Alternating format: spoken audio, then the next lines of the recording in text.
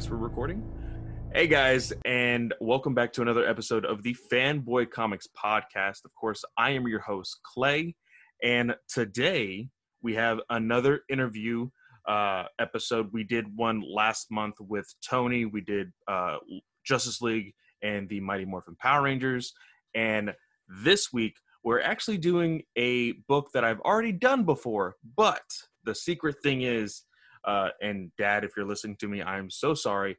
I lost that episode. So this is brand new, and I can share a little bit of insight from the stuff that me and my dad talked about. But we do have a guest here. We are interviewing Joe from the Comic Book Rundown, a very fun podcast that I love to listen to because you guys record it in a way that is so simple. There's small little segments. It doesn't last me the entire week to get through one episode. Joe, how are you doing today? Clay, man, I'm doing great. Thank you. Thanks for having me on here. Ironically, though, when my Ron and I started the show, we recorded the first 10 episodes as hour-long episodes. So we were covering the whole arc at once.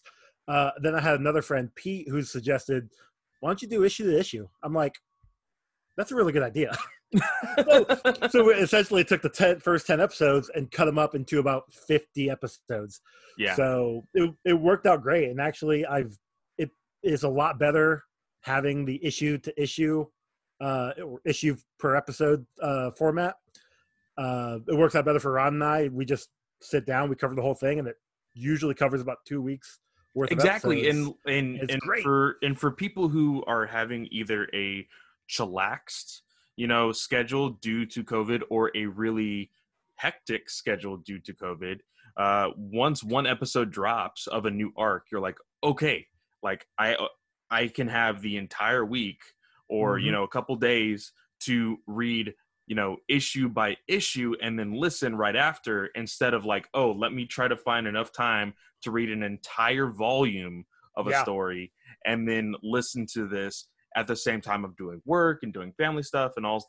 So I completely understand, which I'm saying, I'm not saying whoever does that does it wrong. It's just everybody has their own flavors and it works great for you guys. I really love the format. Yeah, it also works out that the episodes, I try to get them at least 10 minutes. We've had a few in our crappier arcs where there's not much we can talk about. We try to pad it out to 10 minutes at least. But we do 10 to 20-ish minutes. Sometimes when we have a brand new guest on, it tends to be about a half hour because we're introducing them and they're pimping out everything. And so it's usually about 10 to 30 minutes, give or take. And like you said, easily digestible, and we have fun with it. We make fun of the stuff, which is, in our eyes, pretty great. We've had some bad arcs, man. I'm not gonna lie. I mean, and dude, whenever I have the Throwback Thursday show that I do, I am jumping through old X-Men, old Avengers stuff. I'm picking and choosing from the Marvel app that I've never read before. Yeah. And for me, people can say all they want of oh man, this run was so good. Oh, I really like this writer. But that is their opinion. And you quickly find out what the meaning of somebody else's opinion is when you read a book and you're like, I can't finish this. I can't do it. I genuinely can't. There's actually been twice when I have not finished one of our arcs, and thankfully Ron has, so we're still able to cover it.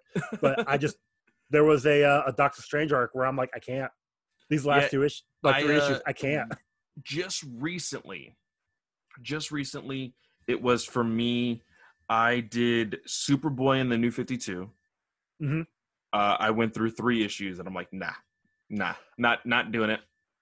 I will say it gets better about midway through, but then it gets kind of dips a little bit toward the end. I've heard that it gets better, and I kind of want to just try to read it on my own time instead of on the show. And then, surprisingly, one of my favorite characters, Nightwing, I did the Chuck Dixon run. Love me some Nightwing. I went all the way through issue 6, and the plot was not moving at all. And I was just like, I can't do it. Like, I love Nightwing. I just can't do this because the plot is not moving. So there's been books like that, and then I think in Marvel, gosh, I think I haven't. Oh, you know what? The Ultimate books, the team up, Ultimate Marvel team up. Yeah, I got to like issue. I think I got all the way past Daredevil's arc, like so the first 7 or 8. Yeah, and then the second half, I just couldn't do it. Like, it was bad. Those were rough. I remember reading them, I think maybe like a year or two after they came out, and I'm like, I'll stick to the other Ultimate line. Those are better. Well, Joe, like I said, we've already done this book before, technically on my show, but since the episode is lost, hopefully my dad won't get too mad. But Joe, sorry to hear it got lost. What book are we doing today? We're doing The Death of Superman. I picked this one because I was trying to decide what to do. Something that I know on our show we're not going to hit for a couple years just because of where we're at in the DC continuity, which is almost immediately after Crisis. So I've got like a while before I hit this. Yeah. And I wanted to talk about it. This along with Batman Nightfall were some of my first comics I ever read. I had, funny story, my older brother was getting these issue by issue. Very nice. That one and Nightfall up until like 3 issues into NightQuest. But he got them, had them in the box, had them on a shelf like high up to where I can't get it as a 10-year-old. And I say I can't get it with air quotes because I would grab like a stool and grab the box down and then read his books. That like you grab the stool, you put your foot on the bookshelf, really hope that it doesn't break, and you're So I read those probably because those were about the only comics that he ever had, with a handful of others. I read them religiously back in like 94 to like 96. Just every like couple months, just kept reading them. And they got me into comics. This storyline is what started my obsession that you see behind me. Yes. So, I love your bookshelf. I will say, before I was allowed to get into comics, now I did buy 2 comics randomly whenever I was living with my mom. I bought a random New Mutants, or I think it was New Mutants, a random issue, and then I also bought a random issue in Jeff Johns' Teen Titans run. Those were the first 2 comics that I ever bought with my own money, with chores and whatever. But whenever I moved with my dad, he said, if you're going to get into comics, you have to read this book first. And he gave me the novelization of The Death of Superman. I've read that. It's wonderful. Like the 500, 600 page book by Roger Stern. Yeah, it's written by Roger Stern, and who happened to write one of the chapters of this volume. I want to say, I think it was the not Superman. It was Adventures, maybe. No, Action. I think it was Action. Yeah, I think it was Action. I will say, his is probably my favorite with like art wise, and just like the way he is like proceeding with Superman in this arc. I think it's my favorite one. But what was your first, like, do you remember when the first time you read the story was? Okay.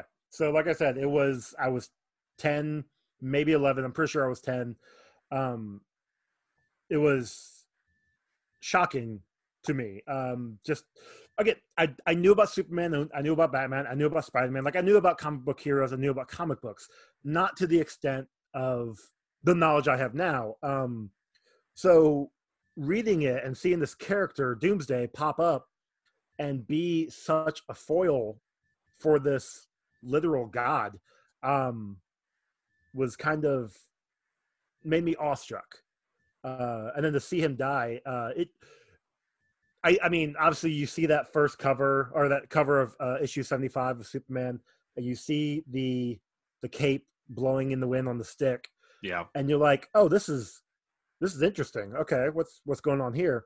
And then you read it, and you see him die. And I'm like, wait, Superman can die? That's a thing? Exactly. Yeah. Like I said, I will throw in some tidbits of the interview that I did with my dad. My dad was also randomly buying these issues at the time, and there was none of the solicit and like websites that are covering these things like there were back in the day. So when the idea came about that like Superman could die, everybody was like, nah, I call bullshit. Like that's impossible. Because me and you have had this conversation before. The golden age of Superman is ridiculously godlike. He can do stupid amount of things.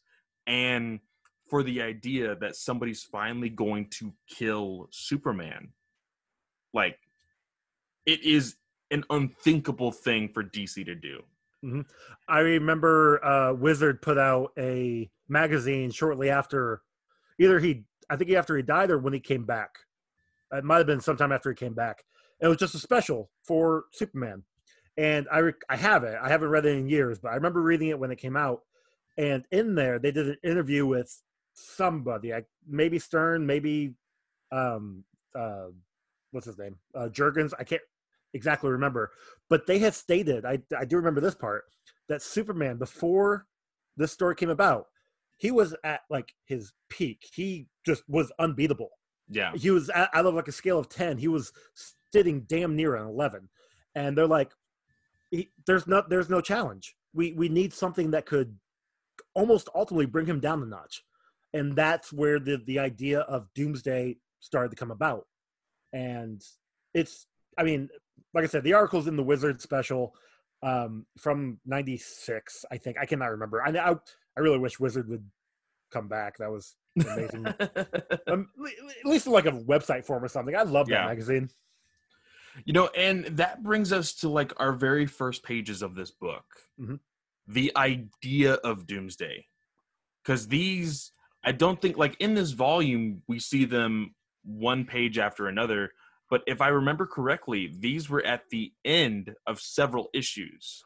Yes. Where you see this arm smacking into this wall, and you see, the dialogue, somewhere else, Doomsday is coming, unrelenting, Doomsday is coming, unstoppably, Doomsday is coming.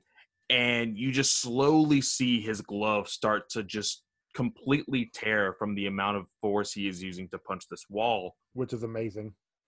It's terrifying to like taking the idea out of my head that I do not know who Doomsday is, and to just see this thing, like, and they're calling it Doomsday, like slowly breaking this wall. You're like, okay, this is clear. Like for us, we already know, okay, Doomsday is stronger than Superman, or as strong as Superman. Well, it's we just seeing these 4 pages, he's like it says, unrelentingly pounding on this wall, and you see the damage. 1, to, like you said, his glove falling apart. 2, to the metal wall, metal door, whatever it is, that's pounding, that's starting to give way. Like he's just a powerhouse that this isn't stopping him. Yeah. So automatically, how powerful this creature is.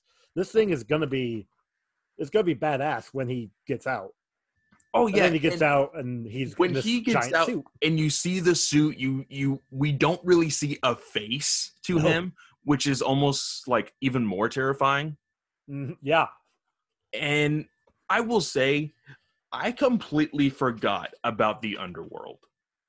Okay, so I told you before. I can't. Maybe I said that. You were like, you have thoughts, like, well, right? I mean, I read this. So I read it on the DC Universe app. Yeah. This time for read. It's been years since I've read it, so whatever. But I read the 4 issues of Man of Steel, Superman, Action, and Adventure that came out before, which had those pages of Doomsday hitting the wall. Yeah.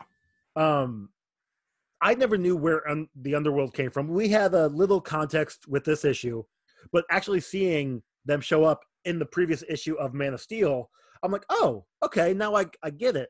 I have those issues. I've never read them. This is the first time ever reading them.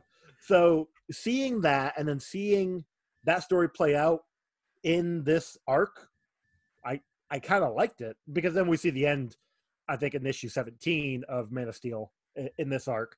So it doesn't last very long. But yeah, seeing what came before and actually reading that for me was a big help, because it played out, or it explained the B story on these single issues in the Man of Steel, in Action Comics, in Adventure, that I never even thought to look at.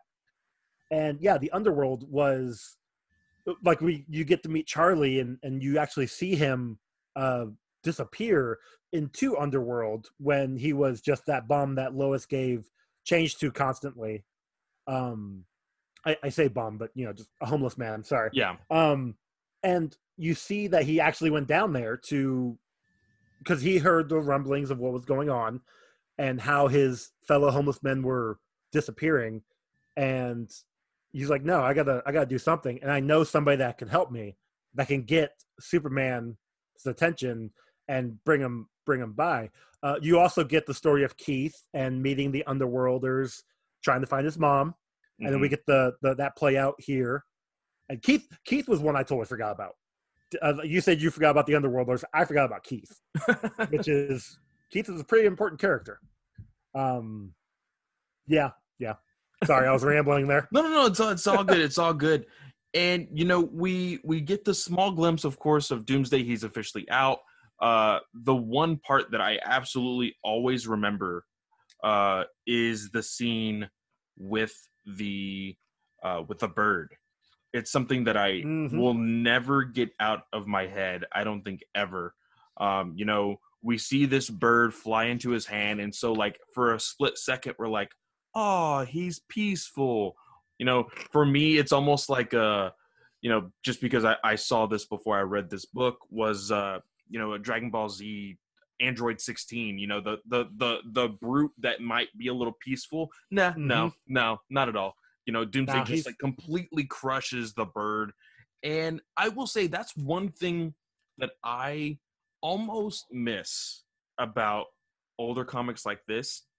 They were not afraid to show the violence. Yes. Because, and nowadays writers do write out these sequences more so to like psychologically mess with you. Like they'll turn it with silhouettes. They'll, break away from like the camera angle so that way you can only imagine what might have happened. Here, they definitely show you. I think there's, later on in the book when we'll get there, Doomsday is holding a guy's head and completely breaks it and then throws him against a beam. And I'm like, holy crap. Like, yeah. It's bad enough that he broke his neck, but also just seeing the panel where he throws him against a steel beam. And I'm pretty sure it has like the... Yeah, it's him snapping his neck. Even in this issue, at the end of the issue, when Doomsday is just walking path of destruction, and he walks out in the middle of a highway, and the semi just comes barreling on him, and he just smashes the semi, flips it over, and it blows up. Like, he don't care, like because he's seeing all this stuff, or even like not only the semi, but like the highway. Yeah. Like he's crushing everybody and everything in his path, because he knows that he's more powerful than the rest of them. Yeah. He's a powerhouse. Like, yeah. But speaking of the semi, this is where we see our first glimpse of the Justice League of America. We see Maxima, we see Guy, we see Ice, we see Fire, and we also see a character that I almost completely forgot about. What is his name? Bloodwind? Yes, Bloodwind. I completely forgot about him. And I love, like, it doesn't say, I don't think it says at all during the Death of Superman or Funeral for a Friend story arc. But in this book, and we'll get to it when we get to it, Blue Beetle gets like a small glimpse of who Bloodwind is. And it's very obvious the way, I forgot who's writing that issue, but they're like, oh my gosh. I think it was Jurgens. He was like, oh my gosh, Bloodwind, he's hurting, but like, oh my gosh, it can't be. Is that really who Bloodwind is? And I'm like, you can be a little bit more on the nose with that, like, at all. So you know, you say that.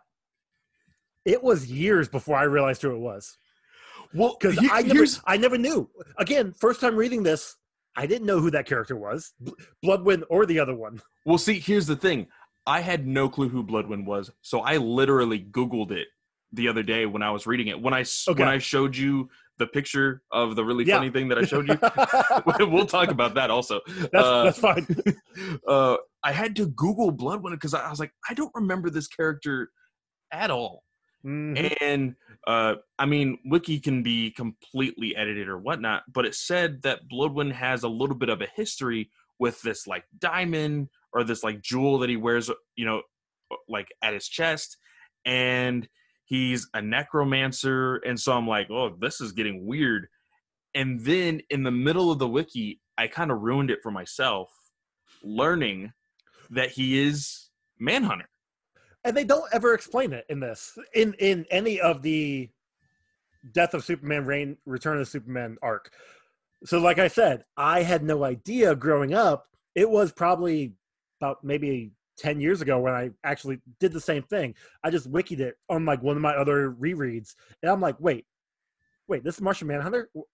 And I guess it makes sense. I'm kind of curious. I'm genuinely curious to see, like, when, because we all know Martian Manhunter was really early on in comics. He was one of the founding members of the Justice League. We all see that famous, you know, Brave and the Bold, or no, not Brave and the Bold. Yes, Brave and the Bold. It was Brave and the Bold. Justice League. Yeah, with Starro. Yep. You know, he was in that picture. I would like to know the continuity of this if he is already established. So, because if he's not, then how did Blue Beetle know about him? You know, you talk about Bloodwind or Manhunter? Manhunter. Because so Manhunter is established. He was in my current reread. Yeah. He's there after Crisis. I've been thumbing through Legends because we're going to be covering that here within the next probably year, give or take. Okay. And he shows up in there a couple times. Nothing like big, but he's also, when the Justice League reforms after Legends, you know, the Justice League International, that whole arc, he's there. Oh, and Blue Beetle is in International. Correct. And it's basically this Justice League minus Bloodwind, Maxima. Yeah, I think those two, because those two come later. Mm-hmm. So Manhunter is established. My question, and I'll get to that at some point in my reread, when does Manhunter leave, Bloodwind come in, and then when does Bloodwind leave and Manhunter come back? Like, yeah, I would like to know that. I don't know. I would genuinely like to learn a little bit about that. Yes. But we see the Austin, you know, we see, you know, I will never forget this just because I think it's kind of an awesome idea that really didn't like shoot off in the sense of like anything epically happening with it, but Guy Gardner has his yellow ring, you know. This is the first time I ever saw Guy Gardner, so I never knew he was a Green Lantern before this until years later. It actually got me to the point where I did get his run of like 32 issues. I think I'm only missing one issue still, but when he was Guy Gardner Warrior, nice. Back in like mid-90s. Yeah. So, yeah, he's a character that he's a bit of an asshole, but that's him, you know? That's just how he is. He is, but surprisingly, he isn't an asshole in this book. Yeah, and yes, he likes to be a punk to Superman, but he also knows when the job needs to get done. I was going to say, I think he knows the seriousness of this Doomsday character because of the mayhem that he's causing and everything else. But it moves on to Superman in this interview. And the way Cat Grant is conducting this interview at this high school, I think this was one of the first moments where I'm like, this would probably not be my cup of tea if it was written as a current book. Okay. And the reasoning why is, now I understand the whole like, oh, I'm not the leader of the Justice League. We're all equal and, trying to play it off to like, oh, we don't play favorites. And I'm like, it's clear today there is a leader. That's Batman. Whether it be Batman, whether they try to play it off as Manhunter or Cyborg, like there is clearly a time where they're like, no, we need a definite leader that's going to say this, that, or the other. Yeah. And yes. We get the smart ass kid that's like, Maxima's a babe, and like, do you have her number or whatever he says? He says, I think he was talking about Fire. And, yeah, Fire. That's who. How high does she score in the Babometer? Yeah, it's like, really? She's a wonderful. She does her job. Well, hold on. Sorry. Fire is good at her job and a terrific person. Next question. Yeah, he's like, nope, done. not gonna, like, I'm pretty sure Lois is watching this. Not even gonna answer it. But what I like about it though is as he's, like you said, as he's doing the interview, below that, as the rest of the pages are going, we have the Justice League finding Doomsday and facing off against him, and they can't do anything to him. Like, all this power with Fire, with Gardner, with Booster, with all this stuff, Maxima, they cannot put a dent in this beast as he's just walking across, I think Ohio, is where this is taking place at the moment. And he just tears them apart one by one. Well, this is a part that I questioned, just because in the next few pages, we're going to see Doomsday completely fuck up Blue Beetle. Yeah. Completely, to the point where they say he is comatose. Yes. Now, Guy Gardner has a hell of an ego, really strong ego, but he's still human. Am I right? He is. Okay. So tell me, how in the hell does Doomsday clock him in the back of the head with spikes as strong as Superman, and Guy is not bleeding out from the back of his head? My guess would be his ring. He knows how to use a power ring like that.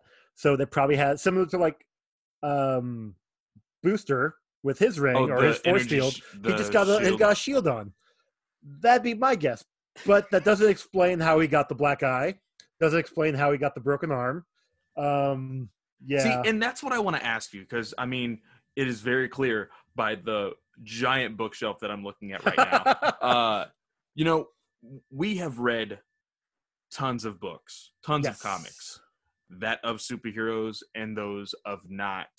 Is there ever a time that you will be like, yeah, no, I'm not following you on that? Like, just like this moment, like there's some reality to some stuff and you have to play that through when you're reading it. Because I hate the idea, like everybody's like, oh, well, this is a superhero book, so everybody can heal from a gunshot wound. Or like everybody, because there's moments where like somebody will get shot point blank and I'm like, they're dead. They're dead. And then a friend of mine will be like, nah, it's comic book stuff. We're good. Like he's fine. He's fine. And I'm like, the old adage is, if you don't see a body, they're not dead. True. That's both in comic books, in movies and TV. If the body has disappeared, if you don't see a dead body, they're going to come back. A perfect example is, I don't know how caught up you are on the current Batman, but this was, I think, 92 when Punchline slit Harley's throat and then kicked her into the sewer. Yeah. Well, I mean, George Jimenez has been putting out art of Harley. Yeah, stitches. I was gonna say, isn't it like in 9? Like she's gonna come back in 99 or 100? Yeah. Yeah, like, so she comes back, like she's not dead. Yeah. Punchline goes up to Selena and shoots her in the head, like. But know she's. But nobody is able to answer that question correctly. Right? Like I have asked several people. I was like, did Catwoman get shot in the head? Did she get shot in the back? Did she get shot in the side? Like, so there was no actual wound. Correct. But yet she is like hospitalized. The head. Yeah, it was made to think in the head, but then again, let's look at Infinite Crisis, or even Countdown to Infinite Crisis, when Maxwell Lord comes in and pops Beetle in the head. Like, oh, he's dead, but Catwoman's not. Well, okay. I will say, you saw chunks of Blue Beetle. You did. you did. You saw chunks of Blue Beetle just like fly into the air. Oh my gosh, okay. I will never forget that panel either. God, man, that's a that story. That started my obsession of getting every tie-in, and that was a problem. Anyway, continue on. But we get to this question that this girl has at the school about violence, and I feel like they were trying to tell this story of like, okay, this is foreshadowing for how far Superman's going to have to go, right? Clearly. But at the same time, it almost was like a Saturday morning special of like, remember, fighting is bad. But if you absolutely have to, good on you. Yeah. But like, just the way... It stuck though. Like that interview, that question and his response is something that stuck with me since I've been 10 years old. I'm 37 now. Like it's stuck with me for 27 years. Yeah. And it's obviously it did its job. So I don't hit people unless I have to. And we see at this moment where Superman is answering the question, it's like the studio, for some reason, I don't know if they just did this on purpose, but like the background is black. You see like these dark circle under Superman's eyes, and it gets to a very serious moment. And while he's answering this question, we get to see once again the JL fighting Doomsday. And this is when Blue Beetle is completely just almost tortured. And beaten and bloodied. Black eye, for some reason, bloody nipple. I just saw that. I just looked down and I saw, okay, that's weird. That's fair. But, we, at this point, Superman learns, okay, stuff is going down. I'm sorry, interview's over. I have to go help. I'll go ahead and move on to one of our other questions. Who is your favorite character of the story? Let's see, other than Superman, obviously. Probably, I mean, Booster is an amazing character. This is like I said, first introduction to Booster. I followed him loosely on and off since then. Like he had a big part in 52. And then from that point on, I was like, okay, I like this character. And I mean, because in this one, he's the one that names Doomsday. And it's just an offhanded comment of like, Doomsday is here, and that his name stuck. But he doesn't stick around. Like he's only in this issue, I think in the next issue, and that's it. Because it's obviously these are Superman books. Yeah. And you're gonna have, like I said earlier, the B stories from each issue, so you can't keep every character in. And Jurgens wrote both Justice League and Superman at the time. So, of course, he's going to put in as many characters as he can. But, yeah, I think Booster was an amazing character because he's a human being with a power ring. Yeah. Like, my only issue is that being from the future, you would think he would know what this day was. And if he did know what this day was, he had to let it play out. See, and this is kind of like what I was wondering, because we play so much into this like New 52 continuity with Rebirth and all that. And yes. Booster is here. And in a weird way with the New 52, like everything from the past didn't happen, but it did, but not really, but kind of. Like I really hated the explanations with like what the New 52 was supposed to be. Yeah. And they never really played around with it, It had some wonky things to it. Because if the idea was that like Doomsday never happened in the New 52, there was a Doomsday story. But at the same time, like the death of Superman never happened. So it did some. I remember reading it, and it kind of did, but kind of didn't. Like you said, it's wonky. But that's what I mean. When they did the Superman Doomed, that was a whole different thing. Like it was a virus, and because I do remember them talking about it at some point in time. It's been a while since I've read those books, the New 52, but I do recall them mentioning it at one point.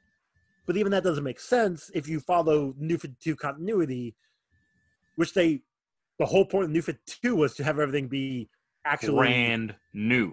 Like it was supposed to be like the birth of And so in my mind, I almost wanted this story to happen all over again in New 52, but play around with the idea of like, okay, because like you said, Booster should have known this day.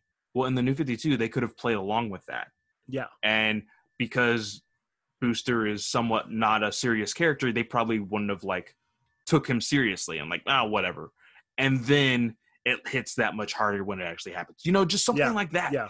And, it's just like, for me, I'll go ahead and say it. We kind of touched up on, the serious take on Guy Gardner that is here in this book. He's surprisingly my favorite character in this story because he doesn't back down. No, he can't see. Like, both there's. Of his eyes are I was going to say closed, there's a moment that we're about to talk about just in this next issue where there's this whole thing with this family, this random family. And it's so funny when I started to read it, I'm like, oh, this is the Russian family in Justice League. Only. Okay. Because you're not wrong. So this book, this issue in particular, the one with the family, was written by. This one was Jurgens. This was another Jurgens one, and I'm like, this is odd. Now I understand that they need a little bit of decompression. One of the biggest problems I feel like writers have with Justice League stories or event stories like this is that they try to go hard on every single issue, and you're just like, let us breathe. This is the breathing moment. Well, and so on adding on to that, that is probably a plot for comics nowadays. They write for trade, and it's kind of obvious that they do now, versus back in the 90s, 80s, they were writing the story. Like they did. I mean, I'm sure they were going to thought about collecting this in a trade, but this is 7 issues, and they have their own storyline along with the main storyline. Because the kid, Mitch, he was in Justice League. His school was watching Superman's interview. Yeah, and he was making comments about how, Guy Gardner's better. Superman's a punk, and who cares about him? And even like this one, he's being kind of a jerk to his mom. But he shows up because these are the Superman issues, actual Superman issues. He shows up after the death. I think he shows up in Funeral and maybe again in Reign. I can't remember that one. But his arc continues on. So I remember him in Funeral. Yes. I do remember him in Funeral for a Friend. But we see him, and he is just some punk of a kid, dude. He's a jerk. He is a jerk to his mother. Like, man, Dad always has soda for me. Why don't you have a soda for me? And I'm just like, bro, like, back in the 80s and 90s, dude, whenever I was in middle school, I would walk to the freaking gas station and get my own soda. Like, dude, come on. You have a skateboard. Go get your own soda. Exactly. Like, for real. But this is where Ice just slams into the window unannounced. I was like, oh shit, we're here again. Okay, cool. Story continues. Let's go. And then Doomsday with his arm behind his back, smashing the van. of that family's. And it's just like, whoa. And even Mitch like comments that this guy's doing it with his arm behind his back. What the heck? Yeah. But we also see Superman joins in the fight here. Yep. And he takes the first punch in such a Superman way, like hands on his fists, chest out, and you're like, oh snap, Doomsday's got his, comeuppance about to show up. But no, like 2 panels later, Superman's getting it freaking kicked across the field, and you're like, Jesus, like what is this guy? Yep. But this whole fight is where we see this one panel when they're deciding to, hey, let's all hit him all at once. You actually see Guy, and the dude looks like his eyes are super swollen. You can already tell, and he says, "Hey, I can't see worth of anything. Somebody aim my hand in the right direction." He says, point my ring at the sucker's ugly face. I will comment that Bloodwind points him at Doomsday's groin, so I don't know what he's thinking. Just saying. Yeah, and but this kind of like really got me to think like, wow, like Guy, for somebody who hears all the time how much Guy is a jerk and how much it's played off. Everybody knows that one story of how Guy tries to shut Batman up and Batman punches the crap out of Guy. Yep. And everybody's like, holy crap, did he just kill Guy? He's like, nah, he's just unconscious. Like, everybody knows that panel. Everybody. And you got to think, like, for a guy who is an egotistical bastard, pretty much, he knows when to really get down to business. And I really like that. He knows when to shut up and actually deliver. Exactly. This is the first time we get to see Doomsday's face afterward. You're not going to talk about that panel? Oh, is that panel there? At the bottom? Oh, it is there. Yes. So I texted this to you because I was just reading this, and I can't unsee it now. I cannot unsee it. It's not until I reread books when I actually look inside the backgrounds, pay attention to detail. Because for me, I'm a guy that's like, if I start a book, I'm starting it to finish it. And so I'm getting the story out of it. And I'll glaze over the art. If there's a really nice panel, I'll be like, oh man, that's so good. But in here, I was like, okay, is there anything that I haven't noticed before? And we see Mitch carrying his baby sister in the rubble of their once was house.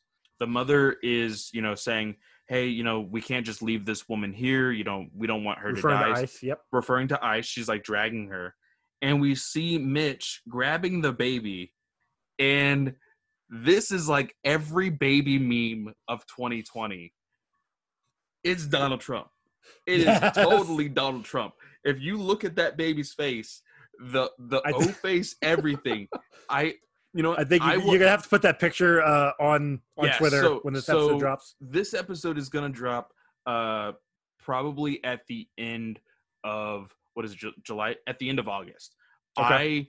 I will make sure to set a reminder because I saved it. I saved that photo. It is in my phone. Yeah, I still have it. So I will put it there. And I put a side-by-side photo of this baby and Donald Trump, and I sent it to you. And I just said, I can't unsee this. I can't. Yeah, no, it ruined my day. It's so good. It's so good. It's so funny.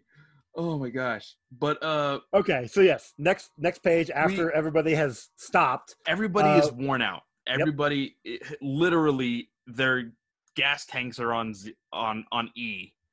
And they're working on fumes. Yep. I think the first one to go is Fire. She's like, my flame can't take it anymore. I gotta relax. Then Booster says the same thing about his power cells, and then it slowly goes to Guy Gardner, Bloodwind, and then they all start to stop. And this is a great chance for Doomsday to be like, well, I got him fucked up. And they beat everyone. And this poor fool Booster, dude, He straight up just like slams him into a tree. And I love how in this small amount of time that Doomsday has been on Earth, he has learned the sophisticated way of slamming somebody's head in a door. Yep. That was rough. Oh yeah, no, that was definitely a rough scene, and Booster is hurting. I think, I mean, we see it in I think the next issue, but he Doomsday does see a wrestling match, so he learned it early. Backyard wrestling at its finest. And that also, I thought that was hilarious as well. But before we get there, we get to this moment in the next issue where Doomsday is flying off, right? Mm-hmm. And Superman is like, okay, the Justice League is down. They're KO'd. I need to make sure Doomsday does not make it any further to hurt anybody. And so he's like, I'm going to follow him. To the point where this kid is like, I need to call for help. Yeah, everybody's unconscious. Like, the Justice League is at my house. This should be the greatest day of my life, but they're all almost dead. Yeah. And Superman is right there. He needs to help me. And he's yelling, and Superman's like, nah, kid. Sorry. Nah, not going to happen. Not going to happen. That was the first time I read that. Exactly. Like, that's not Superman. What? It's not. No. And so I was like, is this, like I said, is this a story that if it was written today, would I enjoy it? Because this book almost just has the, like, glazed over, like, oh, I don't care about any of the stuff because it's the death of Superman story, you know? You almost kind of have to be like, oh, this is such an iconic story. I love it anyway. Mm-hmm. But through the years of now reviewing so many books, taking that mindset into here, I catch on to these things. And I'm just like, same. Oh, this is rough. I got a question for you. So did you ever read the Spider-Man Clone Saga, the original Clone Saga? Not the original, no. Okay. I know about it. And I'm pretty sure everything has been spoiled about it because it's been so long, but I am wanting to read it. So yeah. Well, the reason I bring it up, I want to say 2000 and somewhere between 2004 and 2008, I can't remember which, Marvel re-released a storyline, the Clone Saga. It was a 6-issue storyline, which basically took the, I don't know, years worth of all 4 titles of the Clone Saga and put it into basically a 6-issue arc. It wasn't terrible, but it's kind of what you're saying. Like, they took a story from the same time period, because it was 93, 94 when Clone Saga first came out, and they updated it, and they definitely took down the issue count. It wasn't bad. There was a lot that they just threw away. I think there was a lot of, like, I remember one of the plot points was like Doc Ock dying and then becoming a female Doc Ock that takes his place or something. Yeah. That's gone. I think they just focused on the clones and Jackal and all that, and then obviously the end of it all. But that, it'd be interesting if they did something like that with the death and return of Superman. But then if you think about it, like, we got that with the animated movies. You know, it's a truncated, tighter fit format than what, about 70 issues, give or take. Yeah. And they did a good job with it, I thought, on the animated version. And that is probably the best adaptation for nowadays that we'll get. Because you're correct. I will say, this if you remember, today. Well, I was going to say, if you remember, there's 2 animated movies that deal with this movie. Superman Doomsday, which was the first animated movie that they did. Oh, my God. I remember it. I'm like, okay, this first half was fine. And then the second half with a robot Superman. Okay. Like, it's clearly, weird, but okay. It's clearly like the story of the cyborg Superman. Yes, but like, they tried to play it off. Extras. Yeah, they tried to play it off as the cyborg Superman, but at the same time, they were also trying to play it off as the oh man, what's his name? Freaking with the visor. Oh, Eradicator. Yeah. So they were putting both characters Mm-hmm. together in that movie, and I watched that movie with my dad. So the one person who brought me into comics, we both watched it. And well, the first thing, like within the first 10 minutes, we were both watching it, and I said, I don't like his face. Yes. Because they made him look like he was old, like with these creases on his cheeks. It was just such bad animation. Like you said, the very first one, they've come a long way since that one. They have come such a long way. And with the new one coming out in August is Superman Man of Tomorrow. And that the animation is obviously different than what we got with the DCAU, but it looks amazing. Like I'm looking forward to that. I know by the time this episode comes out, it'll be out, but yeah, I already pre-ordered it. I'm thinking about reviewing it, to be honest. Okay. But it's and I think I actually have somebody in line to review it with me. Nice. Somebody who is very much like he's super big into animation. He knows like all the animation directors and all this stuff that I want to learn. Because for me, will listen to that then. When it comes to like animation, I can tell the difference visually, but like this guy knows like the subtle things. That's like, oh, you know, because of you see this sequence, it's a different style because of this, and I'm just like, how do you know that? Like, you know, the most I can tell, like in one of my favorite animes is One Piece, and they like to do, and Naruto did the same, and I think so did Bleach, but like they'll have like 5 episodes of the same art style and same animation, and then like one episode where it changes, and it's noticeable. It's a different artist, different director, and I don't notice it right away, but I notice it like when they start the battle and their movements.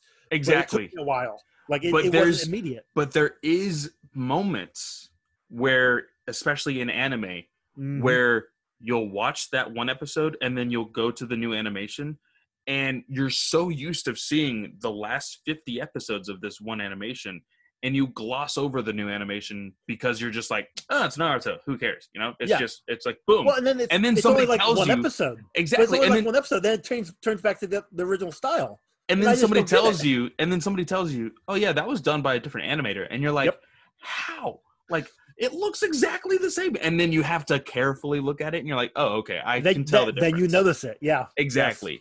Yes. So, all right, but with this, you know, we're seeing this like this Superman that's like, fine, you know what, kid, you're yelling in my ear here. I'm finally gonna, you know, come save you.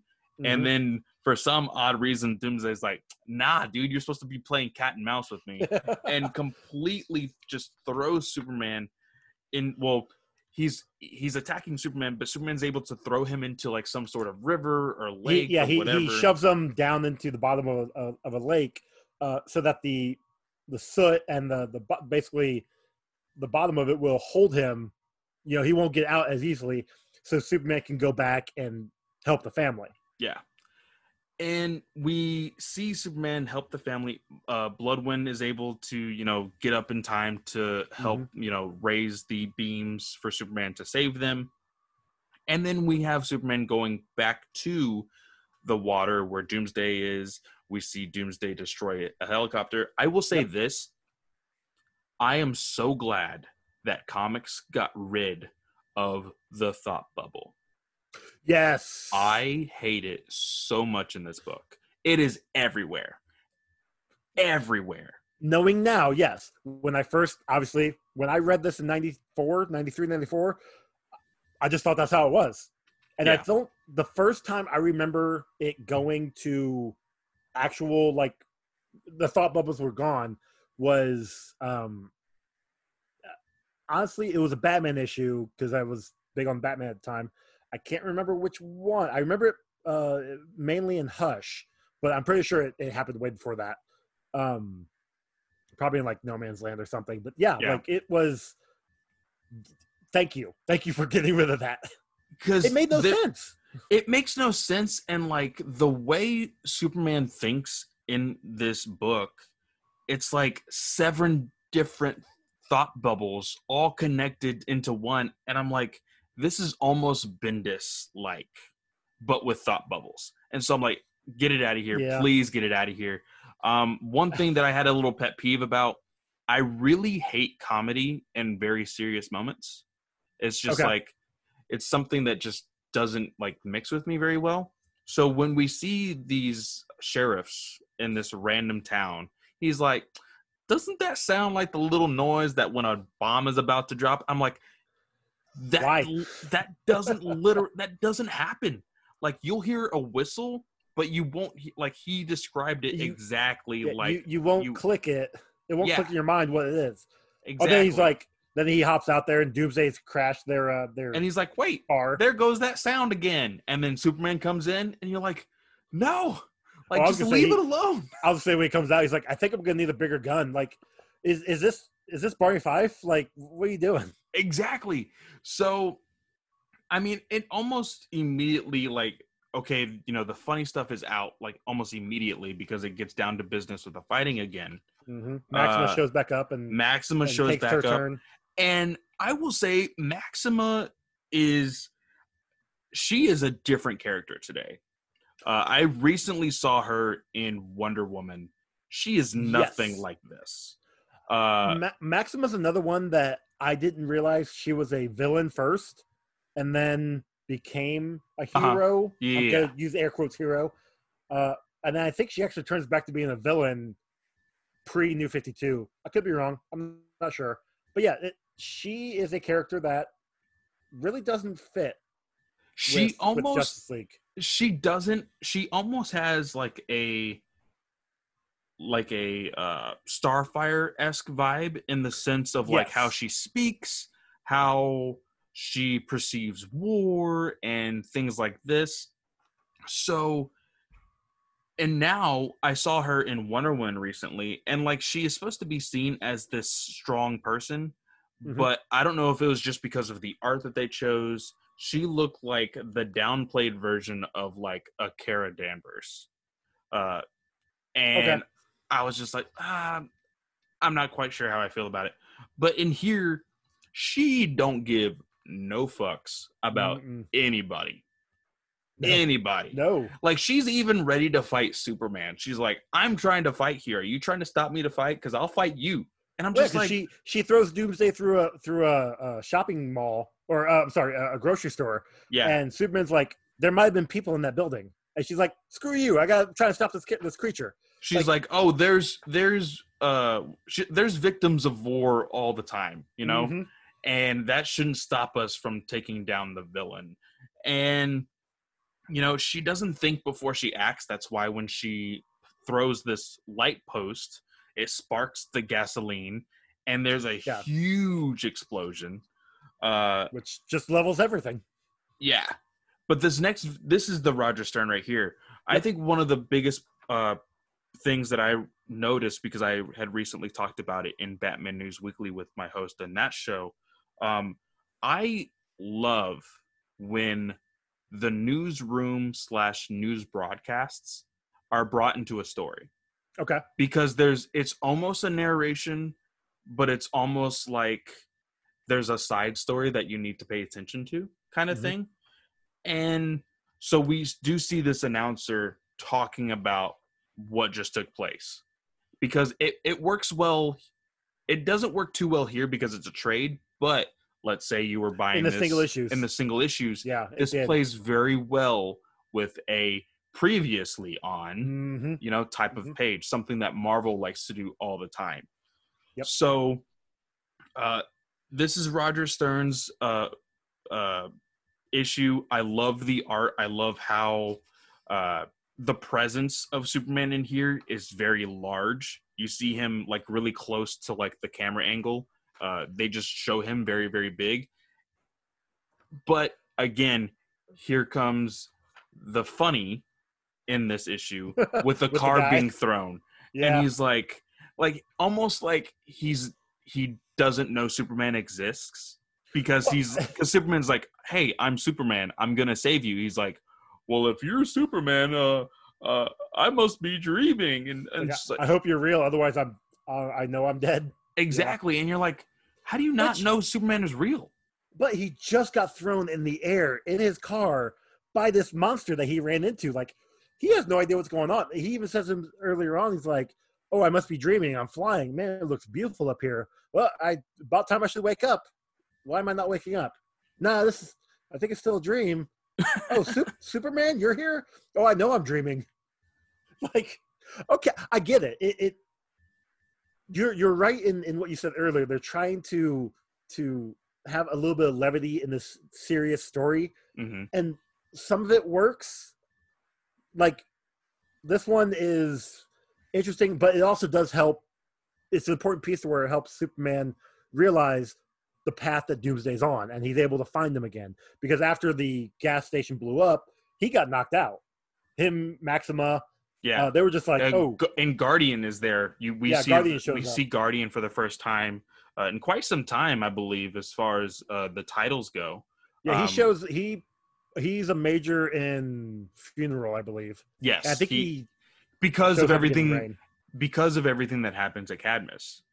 Yes, because that will play a big role in the reign of the Superman. But we see the Lexmark. We see the giant 72-inch TV that costs $2,000, almost $3,000. Now, this is how you know this is some old times, because it's a tube TV at that. Tube TV for sure, yes. Yeah, but you look for a 72-inch TV anywhere. None of them is going to cost $3,000. No. My brother bought a 80-inch about a decade back, and pretty sure it cost him about $8,000, give or take. Yeah. Yikes. Yeah. But it was fun to play Call of Duty on that, though. Not gonna lie. But we see Superman come in, before Superman comes in, we see Doomsday actually absorb information for once. This is the first time. Well, this is the first instance where he starts to talk. Yes. He because he's absorbing. Like you learn later on that he does absorb. He's learning as he's going along. Yeah, he's learning as he's going along. But it doesn't help that this commercial says the word Metropolis like 50 million times. I mean, it's a wrestling commercial. And so he's like, he says Metropolis, and Superman notices the direction later on, and he's like, "Oh crap!" He learned from that commercial. He's going to Metropolis. Yep. Yes. We do get Lex Luthor II. Yes, Supergirl. The long red locks of hair. Lex Luthor. So I told you I read the issues prior. The issue of Action was Mr. Mixiplex shows up, and he apparently changed the whole city to where he's ruling everything, and the only people that knew what was going on was Superman and Lex, and it took Lex back to his previous body with bald hair, fat, no hand. And oh wow!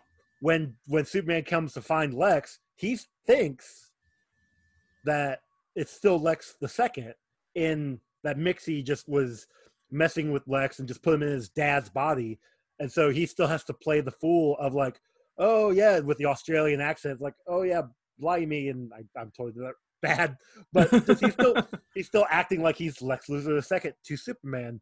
And then when he gets rid of Mixie, he goes back to this body. Yeah. Which kudos for Stern on that one. That was good job. But yeah. We also we get Supergirl, who we find out later on. But it's not Supergirl. It's like the plataplasmic. Yeah. Plataplasmic clone or whatever. Yeah, I'm not entirely sure. She's like she can shapeshift and things like that. I remember reading that for the first time in the novel. I read it for the first time in the novel, and it didn't make sense because I don't think Roger Stern, unfortunately, did not explain it very well. And so there's a moment in Funeral for a Friend in the novelization, and even here, I think in the comics, I'll have to go back to check if it happens. But in order for her to see in the dark, she actually opens her eyes like 10 times the size of a normal human being, almost like an owl. And like, in my mind, And in the way they describe it like that. And so I'm just picturing Supergirl with like these giant eyes, Anime like, eyes, you might exactly. think. Yeah. Exactly. Like overextending to like the forehead and stuff. And you're just like, what? What? I did not know Supergirl had that power. But it was later on. My dad did explain to me that this was not the real Supergirl. Yeah, she'd been dead since Crisis. Yeah. And this one came in early 90s, I think. I can't remember exactly. But it works very somehow well. Imprinted with Lex. Yeah. It worked perfectly. It works perfectly because at the very end of this entire story, spoilers, Superman comes back. And they needed to have a backstory to find Clark, and so they use Supergirl in the comic to transform her body into Clark while Superman saves him. Yeah. And I believe in the... Oh, go ahead. Well, I say she knew Clark's dual identity, but she kept it from Lex. She didn't want Lex to know. Yeah. And now I don't know if that was something that Superman asked her to keep or she did it on her own volition. Yeah. Either way, she's a superhero. She did right. And in, I believe, the most recent animated movie, they didn't have Supergirl, so they actually used Martian Manhunter to shapeshift, which is really funny because Martian Manhunter is in this book and in this story, and they could have definitely done that. But we don't, like we said, we don't know the story of Martian Manhunter during this time. Yeah, I think I'm going to do a little bit of research to see what issues I would need to read to learn about that story, because that's going to be kind of interesting.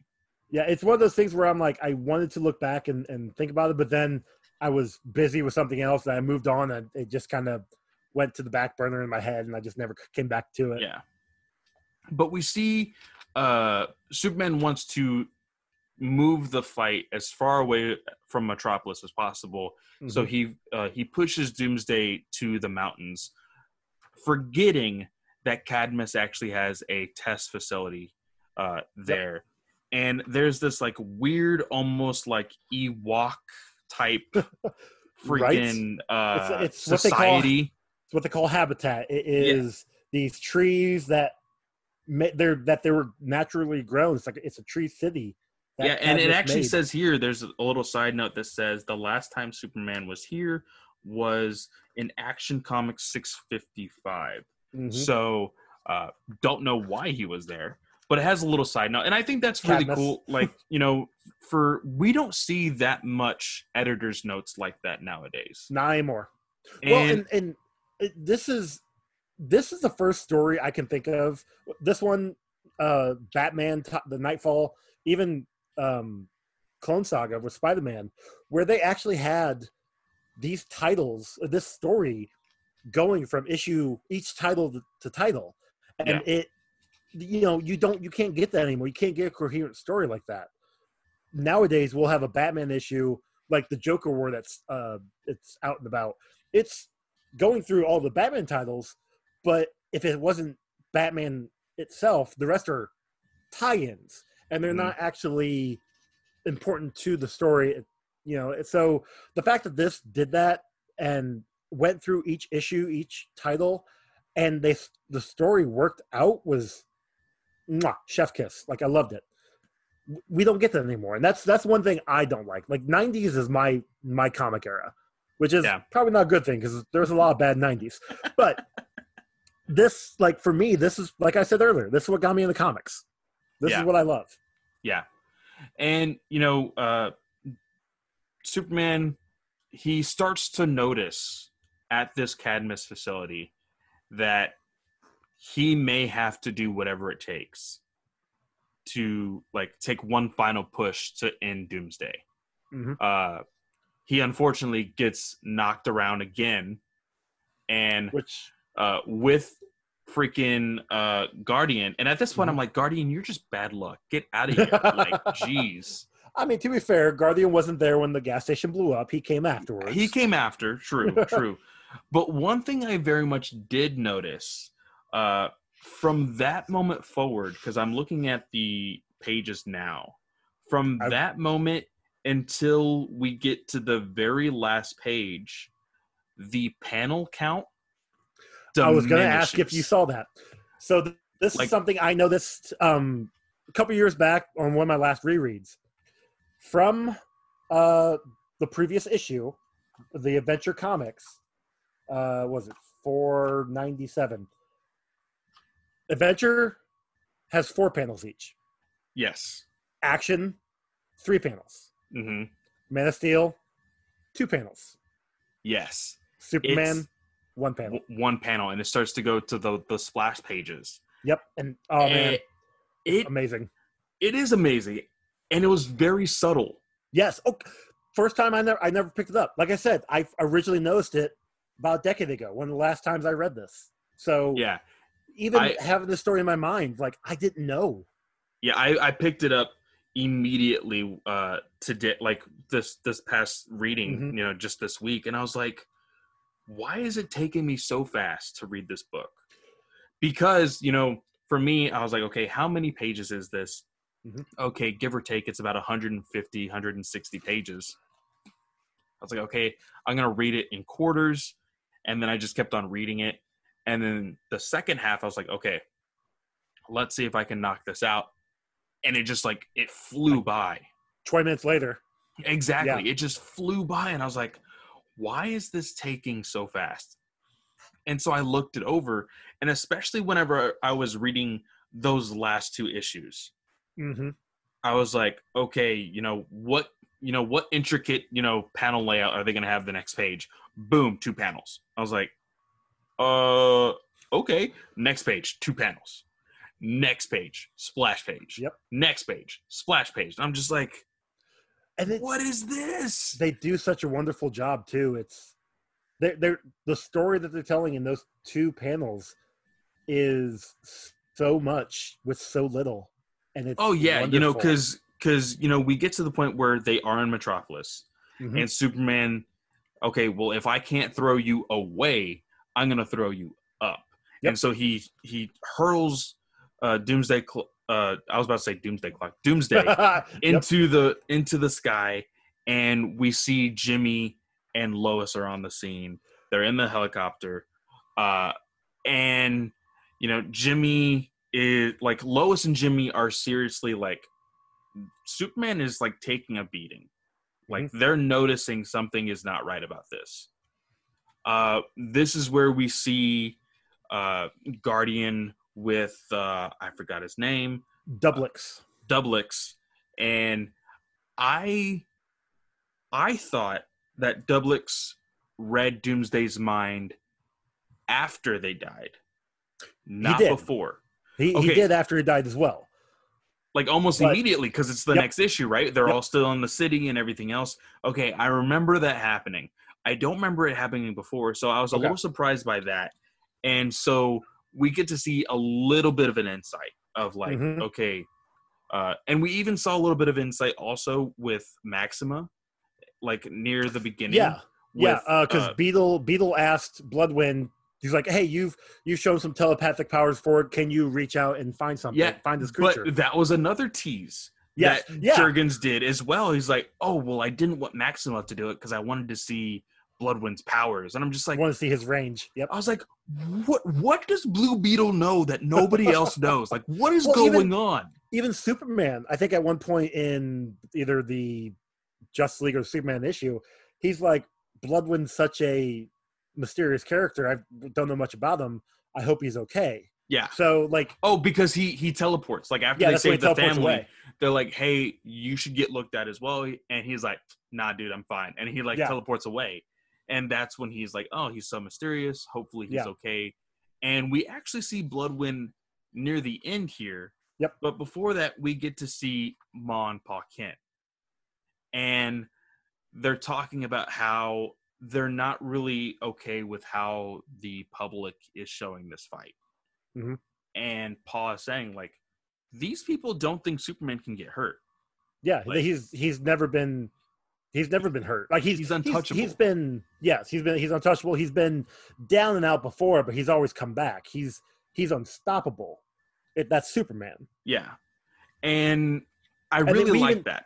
We even get that later on when the WBS copper is flying around. Oh, Superman fell into this building. make sure you get a close up of this because no one was going to believe this. Yeah. Like no, like that just proves that everybody sees Superman as this unstoppable god, basically. Yeah. And when you see Ma and Pa Kent, the panel below that, because Superman had just been hit into like this giant unfinished building, Mm-hmm. and you see him moving the rubble aside. You see Superman bleeding. You see Superman bleeding from the mouth. Yep. This is the first time you see Superman like injured, you know? And so you're like, oh crap, like what the hell does that mean? We quickly see the complete annihilation of Underworld. Like the complete, like it's like, oh yeah, that story. We don't want any loose ends to happen with this story. So yeah, they're all dead. Like just like, oh yes, that was a B plot that we're trying to move towards this story. Exactly. Let's just kill them all. And it's so weird because like Doomsday is this destructive force, right? He is this big destructive force. It's almost as if he goes directly to Underworld to kill everybody. And then they accidentally like blow it up. Yeah, it does. It definitely seems like he was not even going to say searching them out, but he just happens to crash through the ground, and there they are. And he like sets them free, and they're like following him, and then he's like, on second thought, no, you're all dead. Like I don't need you. It was a very weird layout of like how or the way the story moved on from this point, but it very much felt like, hey, that story is done. We don't really have any further stories with the Underworld, so it'd be best if we kill them all off so we don't have to worry about it, type of thing. Yeah. And this is where finally Supergirl joins into the fight. Yep. We see Bibbo for the first time in this story. But this is where we also see Superman get stabbed by by the elbow bone protrusion of Doomsday, and Superman's hurt. Like Superman is legitimately hurt. Blood's is just gushing spewing out. Yeah. And then we get to see Supergirl's face like completely leave her body, and we get to see her real form, what she looks like legitimately. And that just the first time reading, I'm like, what the heck is this? Like, exactly. What's going on? But this is where you like first see like this isn't Supergirl. Like that is not Supergirl. Who is that? Mm-hmm. And of course, that does get played upon with Funeral for a Friend. We get to learn a little bit more about that. But these people that Bibbo was with, I can't remember who they are specifically. Emil Hamilton. Oh, that is Hamilton? Yep. Okay. And I can't remember the lady, Hamilton's girlfriend or wife or something. I remember her being romantic, but I cannot remember her importance at the moment. But Emil has this like certain ray gun that they use to hurt Doomsday. Mm-hmm. And he falls onto that building. They're able to use these like special belts to like safely jump off the building. Yeah, the Hamilton belt. And I was like, that's total 90s, which is great. Yes, it is. Like just like stupid fun, and it's just like, okay, like let's just stretch the value of belief right now, and just like, okay, we're good with that. I mean, we got a giant alien monster with bone protrusions everywhere that's destroying everything. But yeah, we're gonna get hung up on these people. Will get hung up on this force field belt. Nah, it'd be fine. But we randomly reintroduce Keith for just 2 panels, like literally just Superman being saved. And again, sorry to ruin everybody's like love for this book, but this would have worked great for the response of Avengers with everybody saving everybody. That's what this is. Yep. That's what this is. Because Superman like legitimately takes time to do so much other than helping Mitch earlier. Like, screw that white kid who was giving me crap earlier. He was a jerk. He was a jerk. He deserved it. I have to save Keith because he lost his mom. Maybe he just didn't want to save baby Trump, but well, anyway. I mean, if you think about it, Superman is an alien, and Trump is against aliens. So exactly. No, but anyway. We get to see some of my actual favorite characters in Metropolis. The Special Crimes Unit. We get to see Sawyer, and we get to see Turpin. Yeah, Turpin. Dan Turpin. And he, like, the way they have Sawyer, she's just wearing the vest. Did you notice that? She's not wearing any clothes under that. And I'm like, pretty sure she's got like a sports bra or something under there. Probably, maybe. But I'm just like, I'm looking at it and I'm like, where's her clothes? Like, other than like she's wearing pants, but like, where's her shirt? That is not like everybody else is fully armored and everything, and she's like, I'm good with this vest. I think she was literally in the middle of just like after a workout changing. It's like, hey, we need downtown Metropolis. All right, strap on the bulletproof vest. Let's go.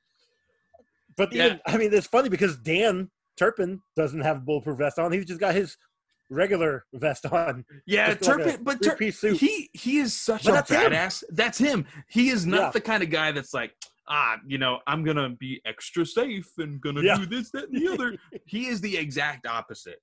He is like, especially he is like the hard, like I would even say more hardcore than Harvey Bullock. Yeah, I would agree. Of Metropolis's world, I would agree because even in after the death in the very next issue, Cadmus is there to try and pick up Superman's body. I can't remember the guy who he was talking to, but Turpin's just like, you ain't touching them. Oh, but I'm allowed to take aliens. He just punches him right in the gut. Yeah, it's like, yeah, this is my name, this is my badge. Get out of here. Yeah, and Guardian's like, that was a bad idea. I don't care.